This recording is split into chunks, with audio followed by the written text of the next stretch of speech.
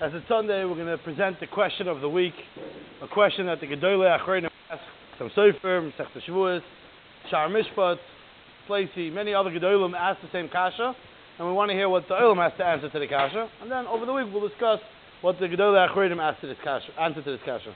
The pasuk says in Parsha Shoftim, the halachas of Edus, Lo Yokem Eid Echad Be'ish, and pasuk Yud Zayin, the pasuk says, Va'amdu Shnei Anoshim Asher Lahem Oriv, and we'll stand up the two people that have the argument, L'fnei Hashem, L'fnei HaKehana v'Hashoftim Hashiva Yom Haim, and then they're going to do their investigations, V'darshu Hashoftim, and they're going to find out who's saying the truth, who's not saying the truth, and they're going to adjudicate accordingly. Rashi, based on the Gemara Masechta Shavuos Daf Lamed, we'll quote it from Rashi, not from the Gemara, but Rashi quotes as follows: V'amdu Shnei Anoshim be'edum HaKosav B'davar. We're talking about two witnesses. V'limei she'ein edus b'noshim. This teaches us that women are not qualified to say testimony. And also says so it has to be done standing also. I want to stop on the first part. Women are not qualified to say testimony. Okay.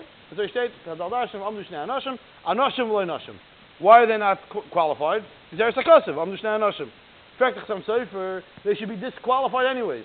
You can only say edus by day, which makes it a mitzvah saseh shazman gramo.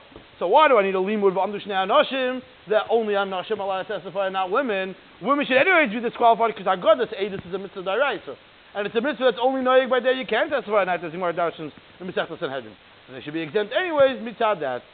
Looking forward to hear that the Olam has to answer to the kasha.